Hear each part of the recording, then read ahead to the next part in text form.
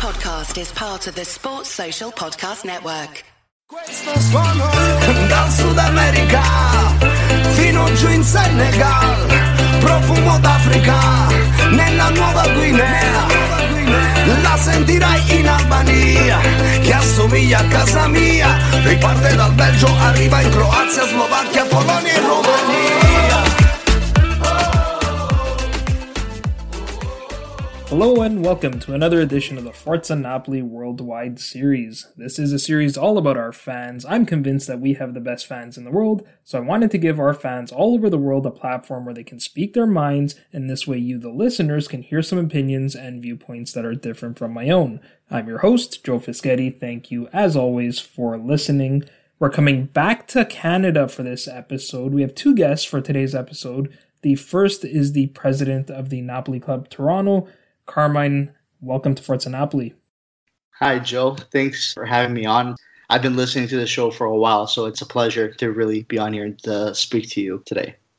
No, it's always my pleasure, and we've been chatting for a while. I love what you guys have been doing with the club, and we're going to get to that in just a second. But first, let me introduce our second guest, who's the vice president of the Napoli Club Toronto, Sereno. Welcome to Forza Napoli. Thanks for having me, Joe. I really appreciate it. And like Carm, I've been listening to the podcast for quite a while now, and I'm glad to be on it. Yeah, welcome. It's going to be fun. Of course, I want to talk about the Napoli Club Toronto and everything that you guys are doing, which has been fantastic for the city that we all live in. And I also want to get your thoughts on Italy's performance in the group stage of the Euros, because I'm sure you guys have been watching and maybe doing a little bit of partying with your buddy Danny. But before we get to that, I definitely want to hear your stories first. I'll start with you, Carm. How did you become a Napoli fan? Well, I believe I go for most of the fan base, at least like 80 to 90% of the fan base, by saying it's just a natural thing for me. My family is from Provincia di Caserta, near Napoli, as people know. So it's about 20 minutes outside the city, if you don't know. And yeah, it was just a natural progression, just constantly being surrounded by family members, cousins who just supported the team every Sunday. Even when I wasn't actively involved in watching the team, every Sunday I would walk downstairs in the morning and just see my dad on the couch watching the game. And then over time, you start picking up on things when family and friends start talking about the games. And then, some of your friends at school are getting into the sport and watching Serie A. And you'll have friends that are Milan fans, Inter fans, Juve fans.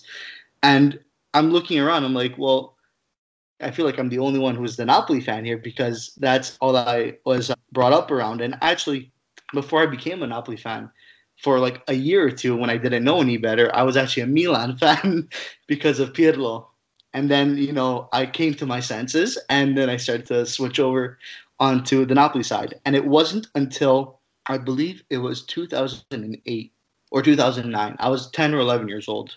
It wasn't until I actually went to the San Paolo that really solidified my roots in being a Napoli fan, if you will.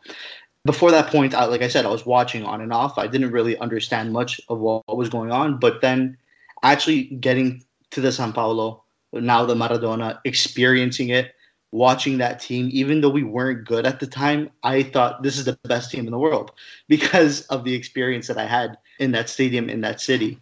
And ever since that point, it's just been an ever-growing, I guess you can call it, love for the team or a passion for the team that just hasn't stopped since.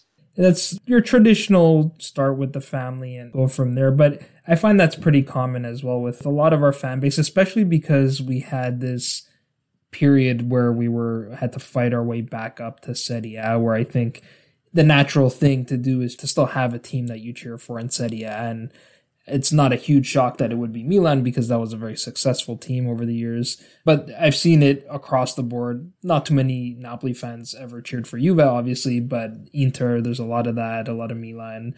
And that's a pretty similar story to mine, although I'm a bit older than you guys. Sereno, how about you? How did you become a Napoli fan? Very similar to what Carmine just explained, but for me it was my dad. He grew up in Provincia di Napoli, which is Castellammare di Stabia. He actually grew up with a lot of players that ended up coming from Castellammare di Stabia. He was good friends with Quagliarella, good friends with Iezzo. So yeah, growing up, I don't want to say the word brainwash, but I was brainwashed into becoming a Napoli fan. But since little, I'll be totally honest, the only team that I ever knew was Napoli. If you ever meet my dad, there's not a time that he's not wearing something that has like the N on it, like either a shirt, a hat, freaking his underwears. Like I don't know, he's always has something Napoli. So since I was little, he always told me, "Said, you have to play for Napoli." But poor guy, I didn't end up playing for anybody, but he always tried to get me like brainwashed into okay, one day you're gonna look, you gotta play like Maradona. I used to see videos of Maradona.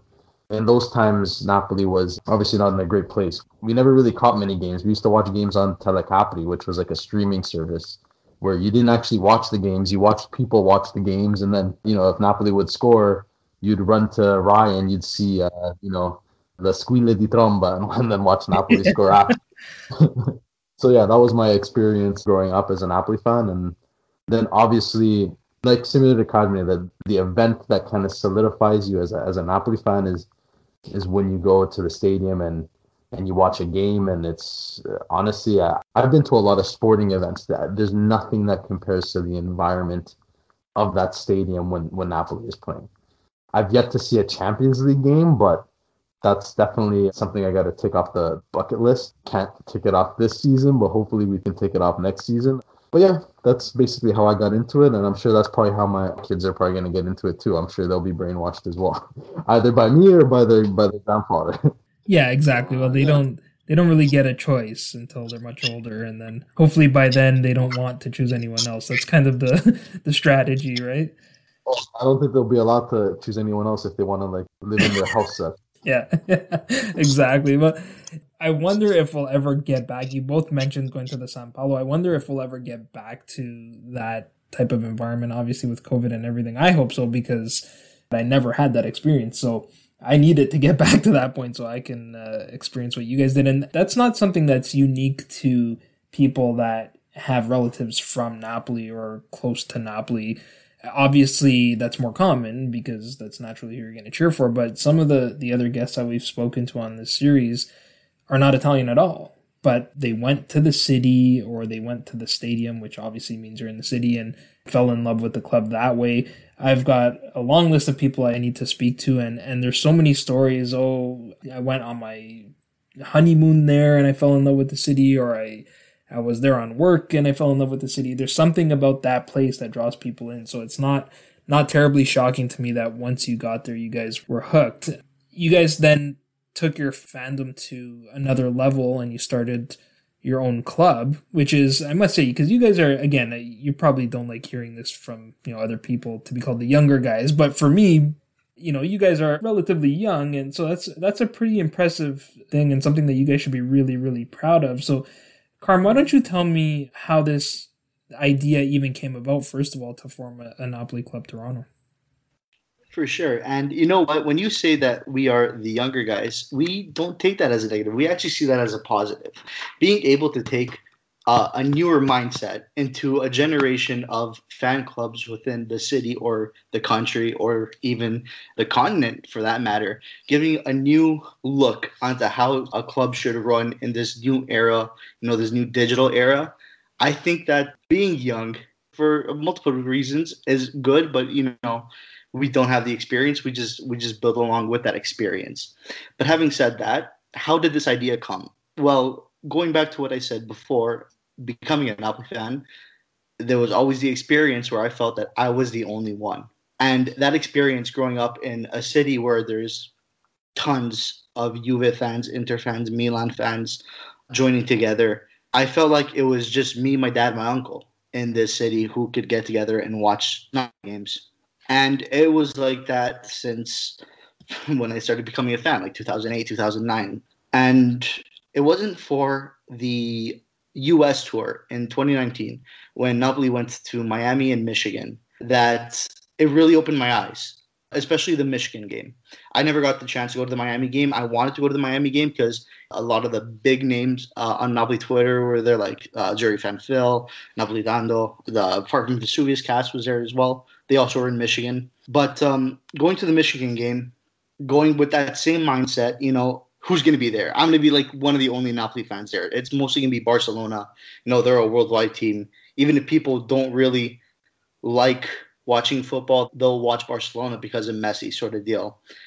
But to my surprise, when I walk into Ann Arbor, when I'm walking through the streets of Ann Arbor, going to downtown, I start seeing blue jerseys pop up here and there. Every once in a while, I saw another blue jersey pop up.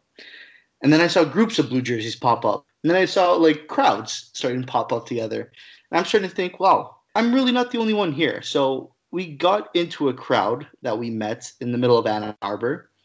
We started talking to them, a group of Napoli fans. And we started to ask, where you guys are from? Well, we're from Mississauga. What? Yeah, we're from Mississauga. Where are you guys from? Oh, we're from Richmond Hill. We're from Brampton. We're from Toronto. We're from Oakville. And then it started to piece together that there is really a large contingency in the GTA that is full of Napoli fans. There's so much potential there, but yet nothing has come to fruition yet. There has not been a single Napoli club to be formed. There has been in the past. My dad told me about ones in the 70s and 80s that formed on College Street in St. Clair. But ever since then, looking around, talking to my dad about it, he's like, yeah, there's no representation. There hasn't been anything.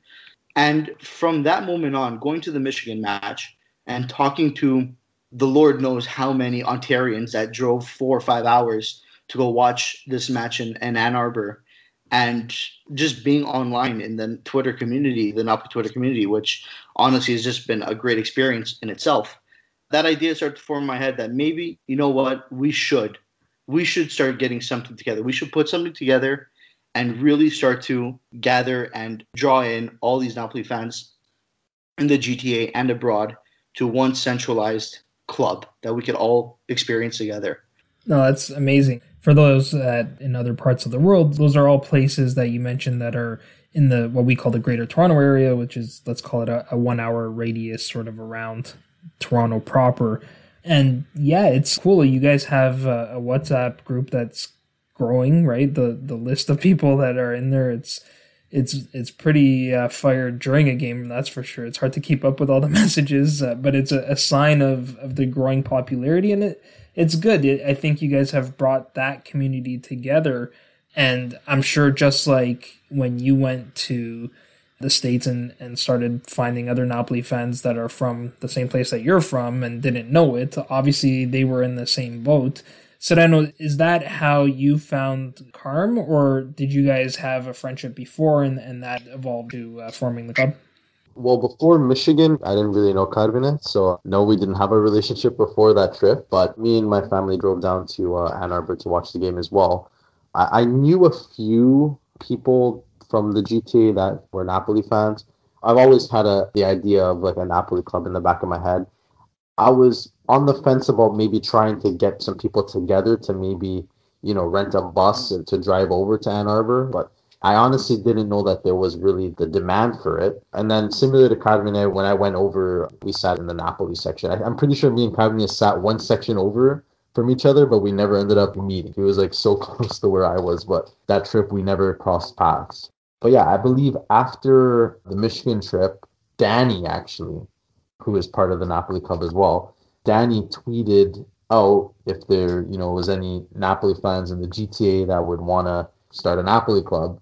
And another big member of the Napoli Twitter community, Zuri Fan Phil, I believe, quoted the tweet and tagged Carmine and myself and saying, these two guys are from Toronto, talk to them and start, get it going. And then after that tweet was sent out, that's when Carmine kind of reached out to me and was like, okay, do you want to actually do this? And I'm like, hell yeah, let's do it. And then the power of social media. You used to talk about us being younger, which to some people could be maybe a disadvantage, but I see it as an advantage because, through the avenues of social media, we've able to harvest this community of fans that we didn't really know were there. So that's the plus side of social media, I guess you could say. Yeah, absolutely. So Phil gets all the credit for founding, the Philly guy gets the credit for founding Napoli Club Toronto. One more person should get the credit too, because I forgot to mention in my story, far from Vesuvius, it was Marco D'Onofrio, who is a Toronto boy himself. And it was at the game when I talked to his cousin. That's the first group of people that we met in the city was Marco's cousin, who's a part of our club now too. And he got in contact with Marco at the stadium, and we talked to each other a bit about it. And I talked to Marco about it there as well. I was like, there's a bunch of people here. Why don't we have a club? And that idea started flowing with Marco. And then that tweet came out. And then Aduri fan Phil and Danny started talking about it. And then Marco came in. And then Sereno and I were the last piece of that puzzle. There was that one missing link. I forgot what it was, but now that Sereno was retelling the story, it just clicked back. And I just want to give another shout out to Marco.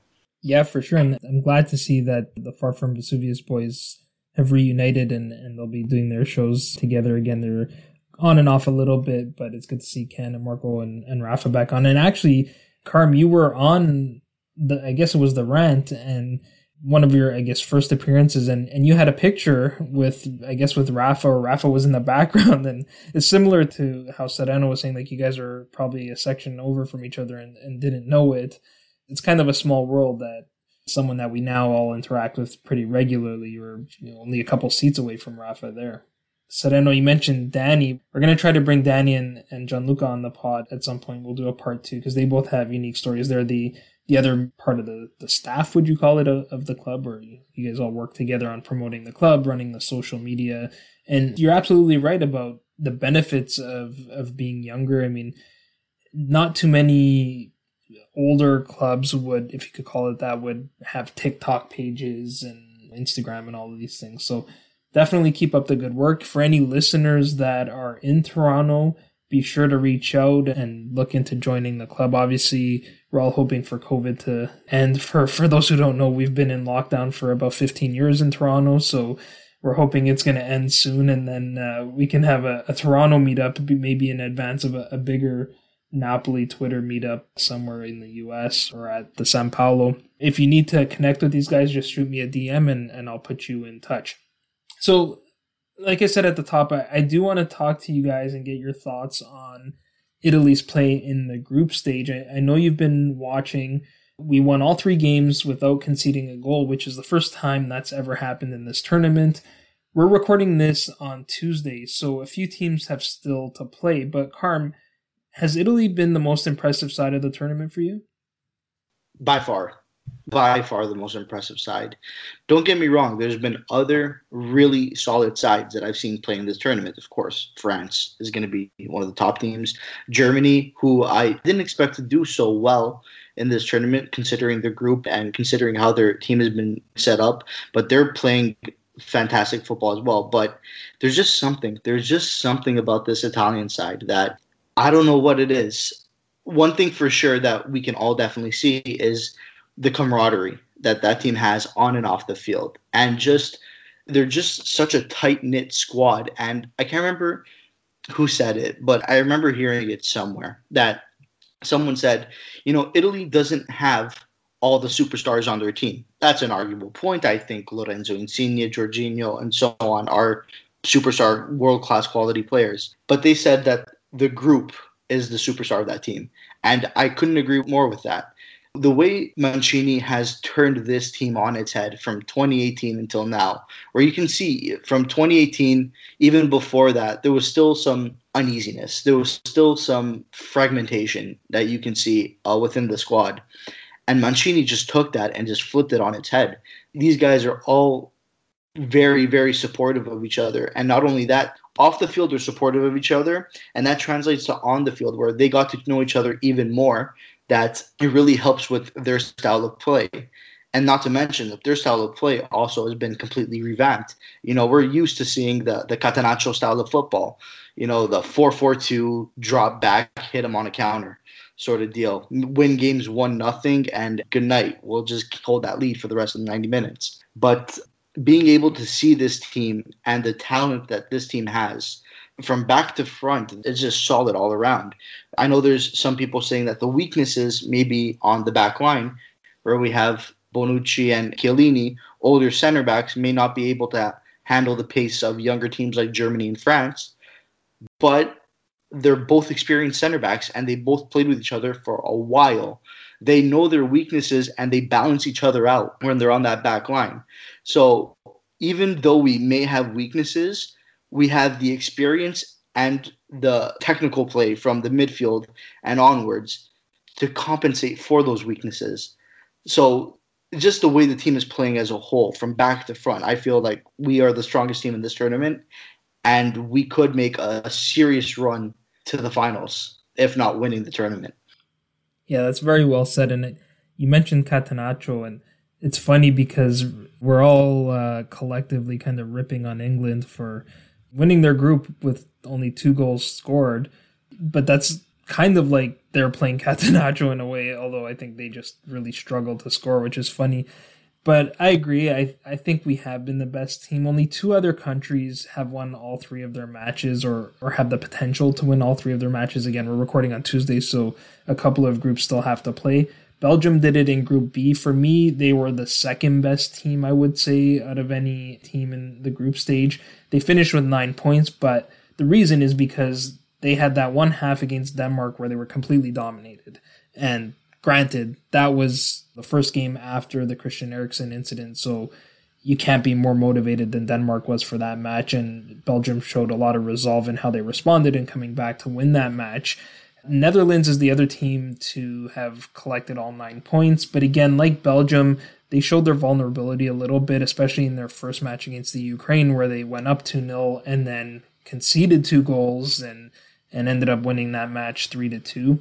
Now, you don't necessarily need all 9 points to be the best team, right? I mean, particularly when you look at Group F, obviously because of the teams that are in that group, it's not as easy to win all 3 games. And that's one of the criticisms that you've heard from a lot of pundits on the Italian team, that, we haven't had the strongest competition yet. So we'll have to wait and see how that goes. I mean, you can only play the teams that you're scheduled to play against, so it's hard to judge. France is probably still the favorite. I mean, if you check the books, they are the favorite to win the whole tournament, but they also dropped points to the weakest team in that group, drawing Hungary. Meanwhile, Germany lost to France and Portugal lost to Germany, so it's hard to tell how good are these teams really. Italy are the only team that have actually dominated all 3 of their matches from start to finish, and our opponents hardly got a sight of the goal in those matches. Switzerland basically had one clear-cut chance, which Donnarumma stopped, and Wales had one clear-cut chance, which Gareth Bale squandered. And that's about it. We've now gone 30 matches without a loss, which ties a record that was set in 1939 or something like that. We've won 11 consecutive matches, and we didn't concede a goal in any of them. In fact, we haven't conceded a goal in 1,100 minutes, and even over that 30-game stretch, we only conceded 7 goals, which on average is less than a quarter of a goal a match, which is just ridiculous. For the Wales game, Mancini made 8 changes to the squad that beat Switzerland, and we still managed to get a win. I think that's pretty important. Carmine mentioned sort of the team unity and the camaraderie that these guys have. We see how they celebrate when a player scores a goal, especially that Pessina goal, where it's a guy that's barely got into the squad and only got there because of an injury, and he's scoring on the big stage, and the players couldn't have been happier for him. Unfortunately, the only player that hasn't featured out of the entire squad is our keeper in Alex Meret, but obviously it's harder to get the third-string keeper into a game. To me, that's also important that Mancini has used all these guys, not just for the camaraderie, but also for their form, right? If, God forbid somebody does get hurt in one of these upcoming matches, we have a pretty good sense of the quality on this team, and as far as we can tell, I mean, they played the same system, and everyone seemed to still do pretty well, not as good as the teams we saw in the first 2 matches. What's interesting is you can argue that we would have been better off losing the match to Wales. At least on paper, second in the group has an easier run to the final than the winner of the group. We already know that we're going to play Austria in the round of 16. If we win that match, and assuming the favorites win their matches, that would mean we play against Belgium in the quarterfinals and then France in the semifinals. Meanwhile, had we finished second in the group, we would likely play Netherlands in the quarterfinals, and then the semifinals would likely be against the winner of England and whoever finishes in second in Group F, which seems like it's going to be Germany, but maybe Portugal. Again, that's assuming France wins the group, which is by no means guaranteed. So, Sereno, let me ask you, would you rather win the group and arguably have a tougher path to the final, or finish second in the group and arguably have an easier run to the final? That's a very tough question. I feel like their first game is a fairly easy matchup against Austria. They are heavily favored to win that game, so it's kind of like a good warm up to getting into the harder games. But historically, Italy likes to make things hard for themselves. That's why these last three games in the group stage, this is probably the most calm or the most worry-free I've been in the start of any international tournament that Italy's played in, because all three games they've won, all three games they've dominated effortlessly at points, it's looked like. So I feel like maybe we're paying for that because historically Italy is a team that likes to qualify on the last day of the group stage and, you know, make things hard for themselves. So I guess now we're making things harder for ourselves in the earlier knockout stage rounds. But to be honest, I've watched almost every game and I feel like this team hasn't played yet at their peak. Like, I feel like we're still growing in this competition. So I feel like whoever they play, if they make it to quarterfinals or semis, I feel like they'll be up to par with whatever opponent they're playing against. I'd actually rather play stronger teams in the quarters and in the semis, because then if you win those games, you're already primed and ready to play a final, as opposed to if you're maybe, you know, getting more favorable matchups leading up to a final, maybe you're playing a more battle-hardened team on the other side and they might mow you over. So there's pros and cons to both. At the end of the day, you're going to run into a hard team once you get to the quarters and the semis, and you know, the ball is round, anything can happen, and I'm fairly confident in this Italy team just because, like Carmine was saying, they might not have the big names, but you can see that they play for each other and they love each other. Off the field, they're loosey-goosey, they're singing, they're dancing, they're joking around, but then on the field, it's business, and you can see that they take that field and they know what their job is, and they play with purpose. Every player has a job, and they just go on the field and they execute. So I feel like we're going to grow into this tournament, and we haven't seen the best 11 for Italy yet. Like, I feel like they have much more to give. No, that's well said. Carm, I have a feeling you're going to agree with this. Yeah, I'm going to go on what Sereno says here, and I completely agree. And just going back to the group stage matches, like, I know we're saying that Turkey and Wales and Switzerland, they aren't top competition to play against, but listen, Turkey was a decent side going into this tournament. They led up. I think they had one of the best defensive records in their qualifying stages. Wales in the last tournament made it to the, correct me if I'm wrong, quarters or semifinals. And Switzerland, they're not always the best team that plays, but they're a hard team to play against. And you saw it in that Italy game that when they put their mind to it, they can really give you a tough going on that field. So to say that we played weaker competition, I wouldn't say that they were weak. Yeah, they're weaker than us, but they're not weak competition at all. They're quite strong with the way they play and the players that they have on their teams. But having said that, I feel like winning the group and going into these knockout stages where we have a tougher path to the final is probably, I think, favorable, in my opinion. And this is the reason why. We've played the first match against Austria. Austria, of course, is a decent side. Yeah, Marcel Sabitzer, Arontovic, Alaba, you know, they have some pretty decent players on their team, and they played well together.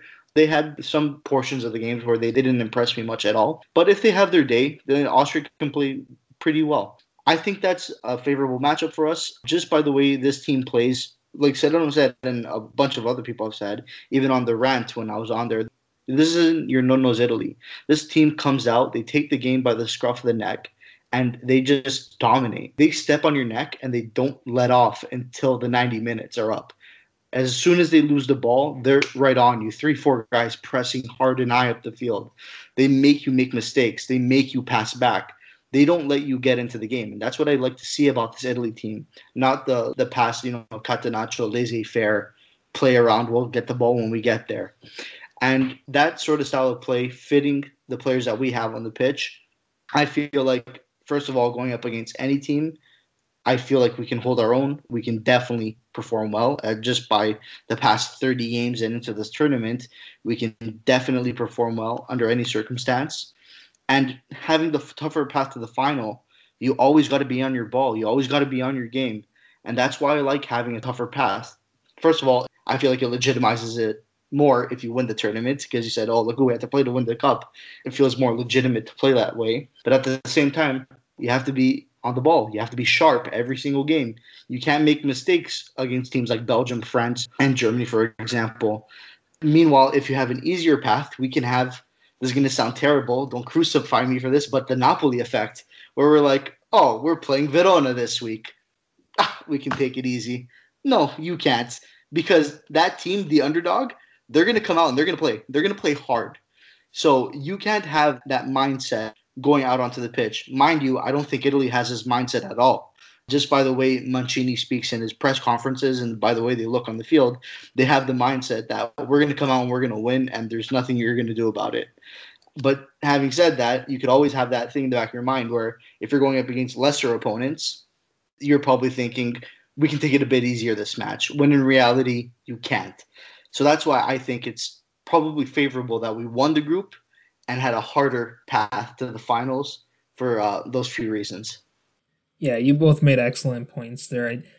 I am a little bit concerned that we might have peaked early, as Sereno was alluding to, but again, you can only play the teams that you play against, and it was nice for once to not be stressing about even getting out of the group or what the matchups would have been if we didn't top the group or, God forbid, if we finished third. I think even though we've not conceded any goals, it's been a very different approach, as you mentioned, Carm, that we've been good defensively because of how aggressive we are in the attack. The reason we haven't conceded goals is not because we've played such resolute defensive football. It's because our opponents have barely touched the ball. And if they don't have the ball, then it's a lot harder for them to score. And I agree with you guys. And I'll give you a couple more reasons why I was happy to win all three. First of all, again, we're recording this on Tuesday, so we don't know for sure who we would be playing further down the road. Obviously, we know that if Belgium wins their match, then we would play Belgium in the quarterfinals. But Group F is totally up for grabs. I think France is the best team in that group, but that doesn't mean that France are going to finish top of that group. They have to play against Portugal in their final match, and Germany has Hungary, so there's a possibility there that Germany tops the group.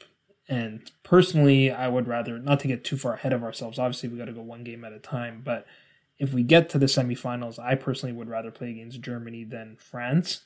I think even if you look at the quarterfinals, yeah, going into this tournament, Belgium was one of the favorites, and a lot of people were kind of writing off Netherlands because they're playing with a three-man back line, but they've actually looked really good, and I think Netherlands might be able to surprise some people, so I'm not even convinced that Netherlands is necessarily the easier quarterfinal than Belgium is. Maybe they're pretty similar, and really at the end of the day, and you guys both noted that you have to beat some good teams to win this cup, that's what it comes down to. Yeah, maybe we might have one more difficult match than if we were on the other side of the bracket, and again, I'm not even certain about that, but you have to eventually beat some good teams if you're going to win this thing. So I'd rather go into the knockout stage with that momentum and that confidence of having won all of our matches, having the best goal differential of any team. I think very few teams have actually scored more goals than us. I think Netherlands might be the only team that has scored. I think they've scored 8 goals and Belgium has also scored 7. Other than that, the only teams that could score as many goals as us would be Germany or Portugal. I think Portugal has 5 and they play against France, so that might be unlikely. Germany has 4, but they play against Hungary, so they could easily score 3 or 4 goals in that match. But we're in a good spot. I do want to maintain that momentum, that team spirit that you guys alluded to. So let's talk about some individual players.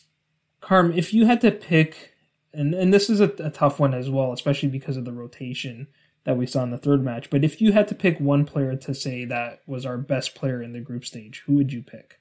By far, Jorginho.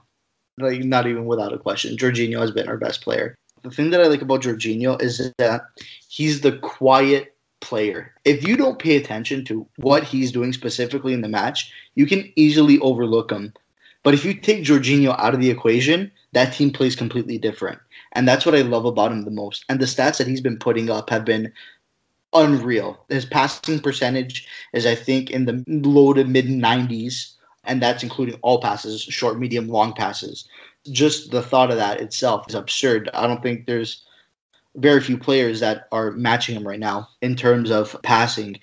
His positional play is also just phenomenal. He can read the space just so well, and he creates space for those around him. It's quite honestly so refreshing to see a player who plays that classic regista role the way it's supposed to be played. I haven't seen anyone really do it since like Pirlo played with Italy. So Sorry to interrupt. Isn't there a guy in England that plays?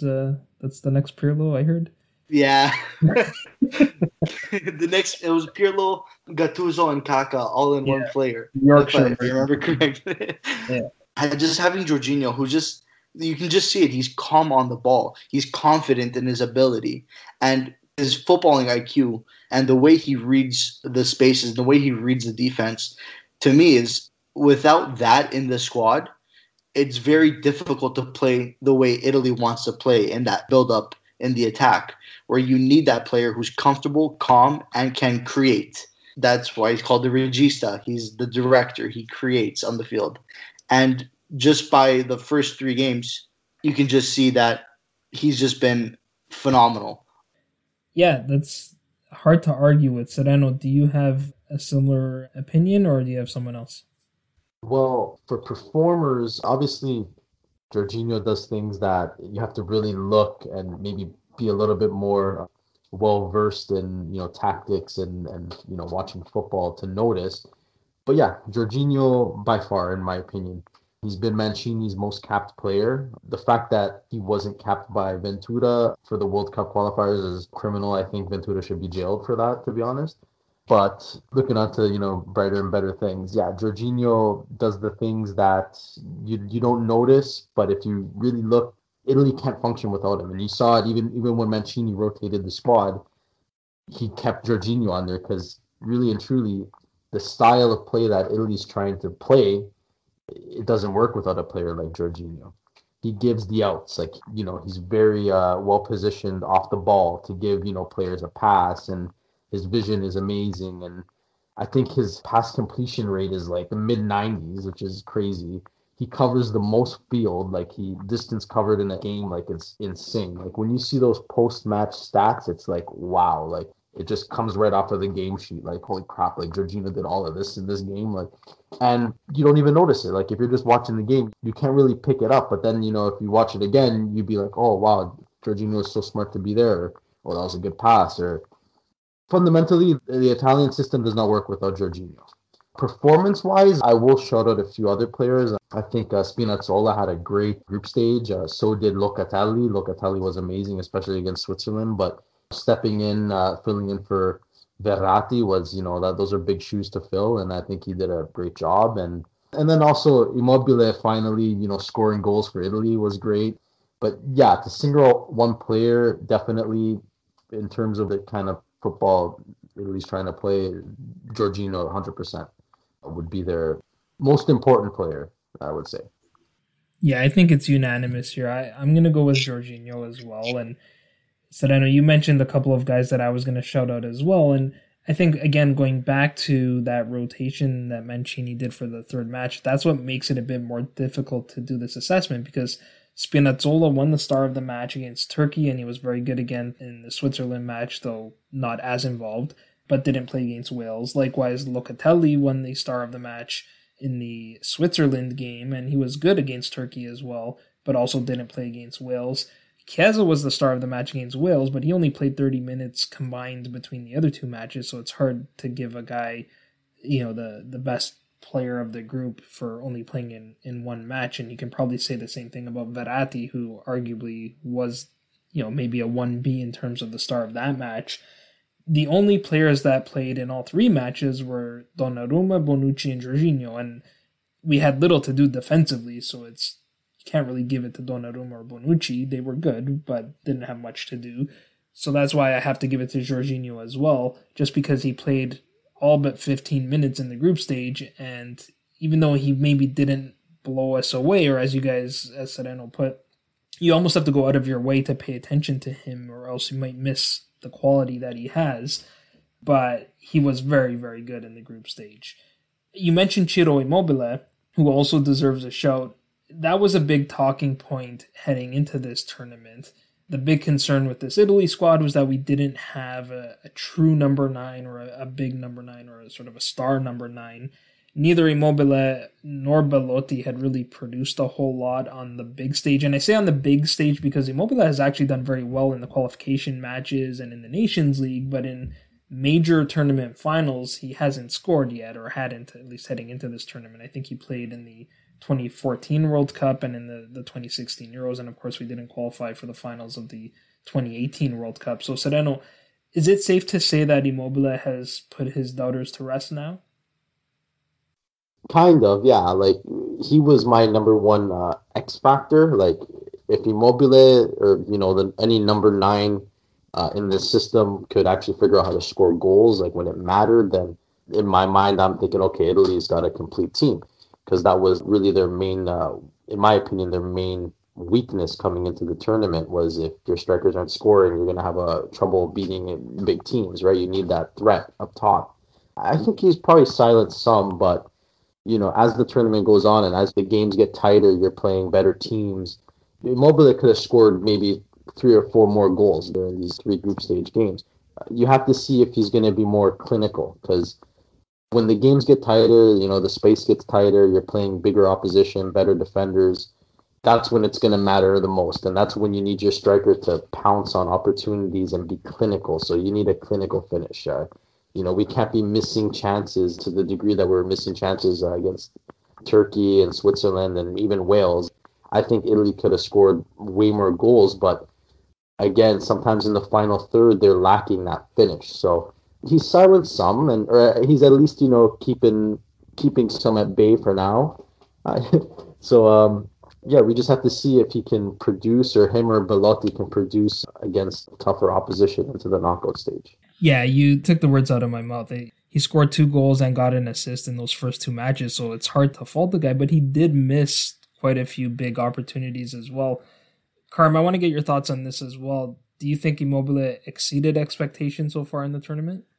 Exceeded expectations? Yeah, you know what? I'd say probably. He definitely exceeded my expectations, to be honest with you. Going into this tournament, I wasn't as confident in Immobile being the starting striker. Just performance-wise, just based off how he is historically when we play against, like Sereno said, against tougher oppositions. We need a striker that is more clinical on the ball. But I think what we've seen from Immobile so far, he's starting to get that form back, and he's coming off a season with Lazio where I believe he scored 20 goals in 35 matches or something like that. So to say he's not clinical, and calling on my own faults here, he is, and he can be when he starts to get his form. And you can start seeing it that when the team starts playing to him and starts feeding him and giving him those opportunities, Immobile takes his chances and he can really hurt the opposition by being clinical and finishing well. But then again, you start looking at the other alternatives. Well, who else were we going to take and start in this tournament? Moise Kean. Kean, very young still. He had 13 or 14 goals, something like that, in Ligue 1. Ciccio Caputo, he had, I think, 11 goals in Serie A with Sassuolo. So given the talent that we had at the striker position, there wasn't a big pool to choose from. And out of this pool, Immobile is still by far the best one. Do we have to see if he has more left to give? I think he still has more left to give. And the beauty of Immobile's play is not only that we don't even need him to be clinical at times, but Immobile also works really well by creating space in behind him for, let's say, Berardi or Chiesa, whoever it is playing on that wing, to get in behind so Insigne can pick out one or the other pass. He can either pick out the pass to Immobile, or Immobile draws into the center backs and he can pick out a pass to Berardi or Chiesa, whoever's playing on that side. So I think there's still much more left to see from Immobile, and I want to see him do well. In fact, if Immobile doesn't do well, we're going to be hard-pressed to really find a lot of opportunities in the attacking half to create goal opportunities. Not to say that I don't believe in Verratti, Insigne, and Chiesa or Berardi to create the opportunities themselves, but we still need that contribution from our striker, either to create space or to finish off the opportunities that we do have. No, that's a great point, and it was one that I was going to make as well, that it's easy to judge strikers, and obviously they should be judged based on goals and goal contributions, which he has. Even if he has missed chances, he's still contributed. But we use our number nines very differently on this team. They drop a lot deeper. You see our midfielders and even our fullbacks. Like I see Di Lorenzo doing it all the time, specifically looking for Immobile to drop deep. I was on the Calcio Connection podcast before the tournament started, and one of the things we talked about was that we would need to get production from our wingers and our midfielders because that's how Mancini sets up to play. And we did see that production from those other players. We saw Insigne score in the first game. We saw Locatelli score a doppietta in the second. Berardi was involved in both of the goals in the Switzerland game. And Verratti and Pessina, the two midfielders, combined on that goal in the Wales game. So we don't necessarily need to get goals from our strikers as long as we're getting that production from the other players on the team. I want to close the pod with a quick discussion on the Austria match, and I don't want to get too much into the preview of the Austria match because, to be honest, I haven't watched a whole lot of them play, and I think you guys have probably watched them play more than I have, but I do want to talk about our starting 11, and while I think most of it is pretty much set in stone, there are a couple of positions that are potentially up for grabs. Maybe we can start with the easier one first, though maybe you might disagree whether it's easy or not.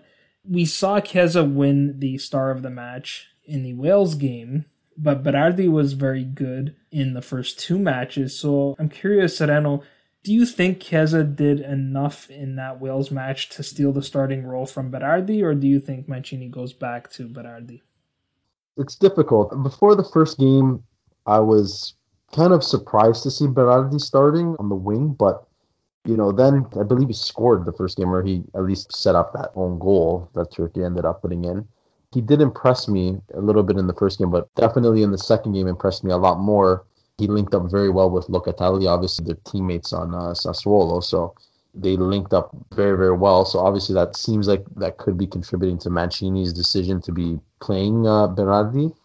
But part of me feels like I'd like to see how a front line of Insigne, Immobile, and Chiesa would play, because Chiesa plays really well on that right side, and he is a very dynamic player. He's pacey, he takes on defenders, and I feel like he could create even more space for an Insigne, for Immobile, to go behind the defense. He kind of creates mayhem. That's the kind of player that Chiesa is. He'll dribble that ball right into the box, and he creates mayhem for defenders. So I like that about him, and I feel like you never want to change a winning lineup, but I feel like against Austria, obviously, we talked about stronger opposition. I feel like against an Austria, I don't think it would hurt them to try to start maybe Chiesa on the right side with Immobile and Insigne, just to kind of have a look at how that goes. And, if it's terrible, then maybe you switch it up at halftime, but I'd really like to see what Chiesa could do on that front line with Insigne and Immobile, because for Juve this season, he was their best player by a mile. He was the only player that was there every game, and he made that team tick. And obviously, in the one game that he started, or I believe he played the whole game, he was the player of the match. And that's because, like I said, he's a brave player that takes on defenders, and he has a lot of pace, and he's a good dribbler. He has a good shot, too. So I feel like it wouldn't hurt to start him against Austria, at least for the half, see how it goes. If it goes really well, you keep him on, and if anything, you can always change it up at halftime. Yeah, it's a very similar problem to the one that we have with Napoli, right, where we have two excellent right wingers, and they have two very different styles. So that's a good problem to have, because regardless of who you start, you can assess and see if it's working, if it's not working. If it is working, we just stick with it, and if it's not, you have a guy that you can change it up with and bring off the bench. What do you think, Carmine? Would you go Chiesa or would you go Berardi? I always operate under the if it ain't broke, don't fix it sort of thing. So we saw the front line with Insigne, Immobile, and Berardi, and it worked for two matches. They scored 6 goals using that front line. So if it ain't broke, don't fix it. I think you start off with Berardi, and that's not to say that Chiesa isn't good enough to start. Like you said, it's a good problem that we have this, that we're even talking about this, because we have two very good wingers on that side, much like we said about Napoli, where we have Lozano, who causes that mayhem, causes that ruckus in the penalty box. He'll sprint at defenders. He'll draw fouls. He'll do stuff like that. That'd be comparable to what Chiesa plays, where he's a very dynamic player, like Sereno said, very pacey. On the ball, he He does have some trouble a little bit with control on the ball, but he makes up with that with pace and spatial recognition and attacking IQ. And then we have the other side where we have Berardi, who's a little bit more of a technical player. He's still very pacey. He can still cause that ruckus on that right side, but he likes to keep calm a bit more. He likes to stay more on the ball. He likes to work more with his either overlapping fullback or with the central midfielder pushing up, which in that game was Locatelli, which was really nice because of the Sassuolo connection there. But you see that Berardi is more of a technical player on the ball rather than Chiesa being that more high intensity, high impact sort of player.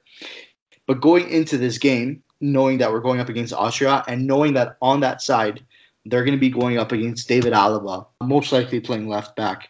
David Alaba is the jack of all trades, master of none. He plays wherever he plays on the field where Austria puts him. But most likely he'll be playing on that left side. And I think you start off the game with Berardi and having Alaba focused on Berardi that match with, I hope, honestly, Di Lorenzo starting again because he's been working very well in that system on that right side with whoever was playing. That gives Alaba a lot to think about and can honestly start to tire him out through the game. And then, if it doesn't work at halftime, then you can make the change. But if it works, then you keep on going. And throughout the game, you start wearing Alaba down even more. You start wearing down their best player a little bit more, chipping away at him. And then at the 65th, 70th minute, you throw on the Tasmanian Devil, you throw on Chiesa, and that's really going to start to mess with Alaba on that left side. And you're really going to start seeing spaces open up even more. So even up until that point, if we score a goal, if we don't score a goal, there's going to be a point where they're going to start breaking on that back line because they're just so skilled. Our front line is just so skilled all the way through, especially on that right side. So that's why I'm saying you should start with Berardi because, more technical player. He really causes problems for the back line because he also has a very high quality attacking IQ. He makes those runs in behind that Insigne likes, where he puts that curling ball into the back post for the defenders to run onto. He also opens up a lot of space. He basically hugs the touchline, Berardi, when he plays, really stretching out the opposition defense. And then after a while, if it works, keep on going and then throw on Chiesa for the nail in the coffin, or you make the switch at halftime. Either way, you can't go wrong. Yeah, I have a feeling that's the approach that Mancini's going to take. I think we're going to see a similar squad to what we saw in the first two matches, and part of that is also just the rest factor. And I think while, again, he wanted to get that camaraderie and giving everybody playing time, especially being someone who didn't play much or possibly even at all, even though he was called up, Mancini was, to the national team. I think there was also the purpose of giving players a rest there. We'll see what happens. I agree, we probably see both of them feature, and it doesn't really matter which one starts. Let's close with the tough one, which is the question that all Italy fans are debating right now, which is who do you start between Locatelli and Verratti? Carm, I'll let you go first on this one. That's a real tough one. And I'm going to be a hypocrite right now. I know I said, if it ain't broke, don't fix it. I'll make an exception on this one. Fix it. Put Verratti in the midfield. Don't get me wrong. Locatelli's been fantastic. And he's been arguably one of our best players so far in the group stage matches. But just seeing Verratti, he's such a little magician when he's on the ball. He just works so well on and off the ball. And when he has the ball, it's very hard to get it off of him. It's almost impossible to get it off of him. He'll dance around 3-4 defenders and make an outlook pass to his front line and break through the lines that easily. And just the way Italy's been playing in the midfield, that midfield dynamic where you have Jorginho, who's that calm Regista player distributing the ball, slowing down the game, or picking up the pace of the game, really just controlling how they're going to be playing on the attack. Then you have Barella, who's that very attack-minded, get into the box, draw defenders in sort of player. And then finally, you have that finishing touch of Verratti, who's not quite a box-to-box, and he's not quite a Mezzala sort of player. He's like that in-between sort of thing where he's very good on the ball. He's very good at distributing, but he's also very good in the attacking phases. And also, while he's at it, very good at recovering the ball. He presses very well, and he's a pretty good tackler on the ball.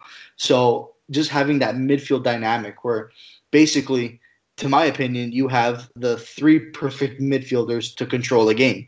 You have the regista, you have the attacking box-to-box, and you have that role in between where they can all work together in harmony to really control that match.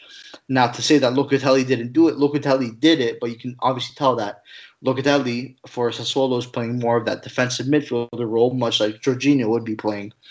And having both of them on the ball, you saw when Italy was playing in the first two group stage matches, they'd start off in a 4-3-3, but almost transition into a 4-2-3-1 sort of look, where Barella was pushing really high and Locatelli and Jorginho were basically in a double pivot, controlling the midfield.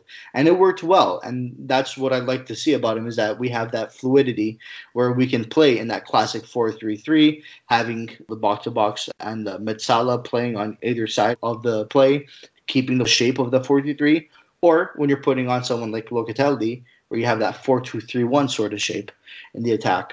But having said all that, I just think that Verratti is just so skilled as a player. He fits just so naturally, I believe, in that midfield alongside those two players that it's very hard to keep him out of that squad. That's a pretty compelling case for Verratti. Sereno, do you agree? Do you have anything to add?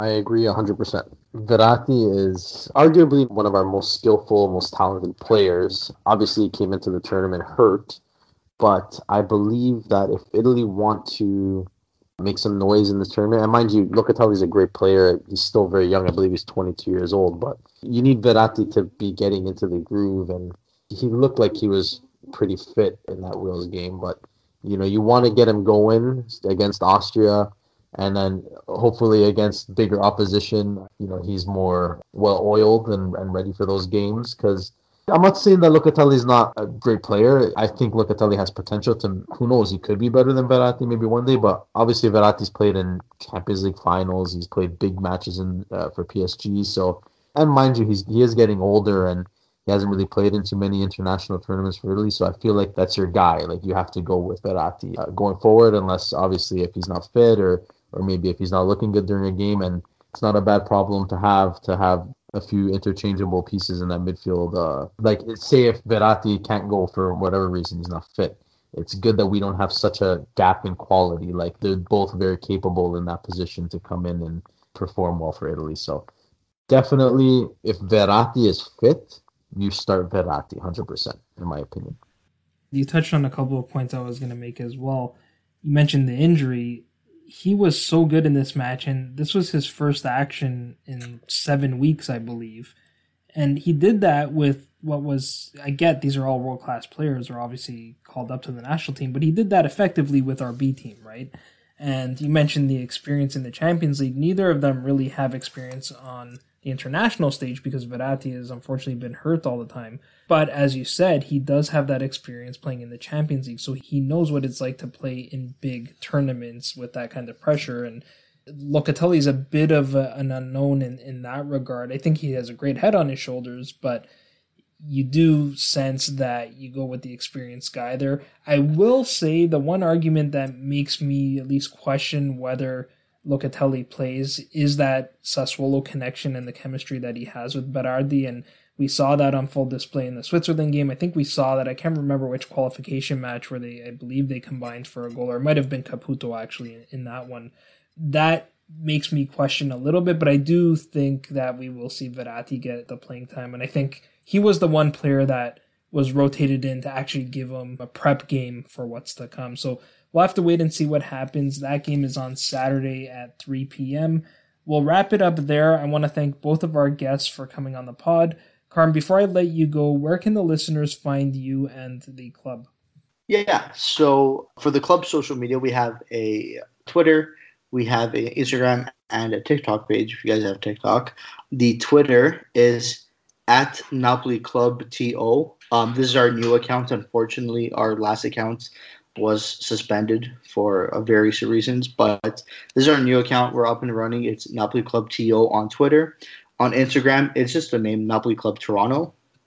And TikTok page is also Napoli Club Toronto. We also have a website. It's napoliclubtoronto.com, which soon enough there will be merchandise up for sale there. So keep an eye on that. That will be out in July. And any support to the club, all the money goes back into the club for future events that we will be hosting, of course, after the pandemic or after the lockdown, willing. And yeah, any support to the club, just hit us up. We have our social media, our Gmail accounts.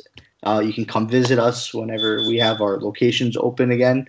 Any support is greatly appreciated from anyone in the GTA. And if you're visiting Toronto from abroad, that is more than welcome as well. Excellent. Sereno, thank you as well for coming on. Where can the listeners find you?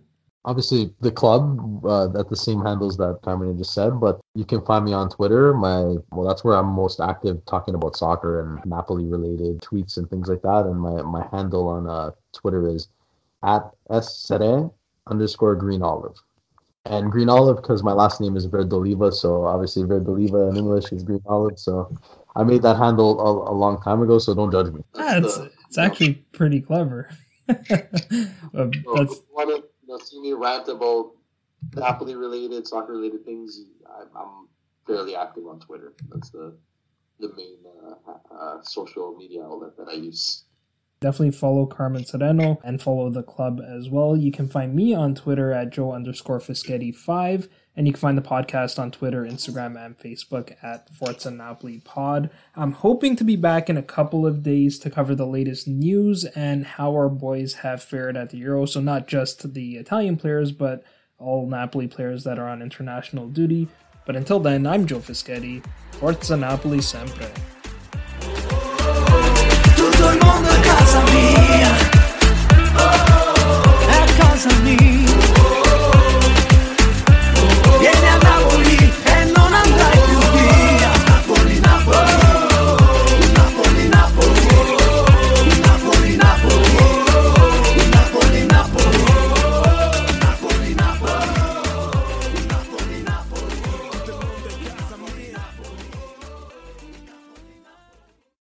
Sports Social Podcast Network.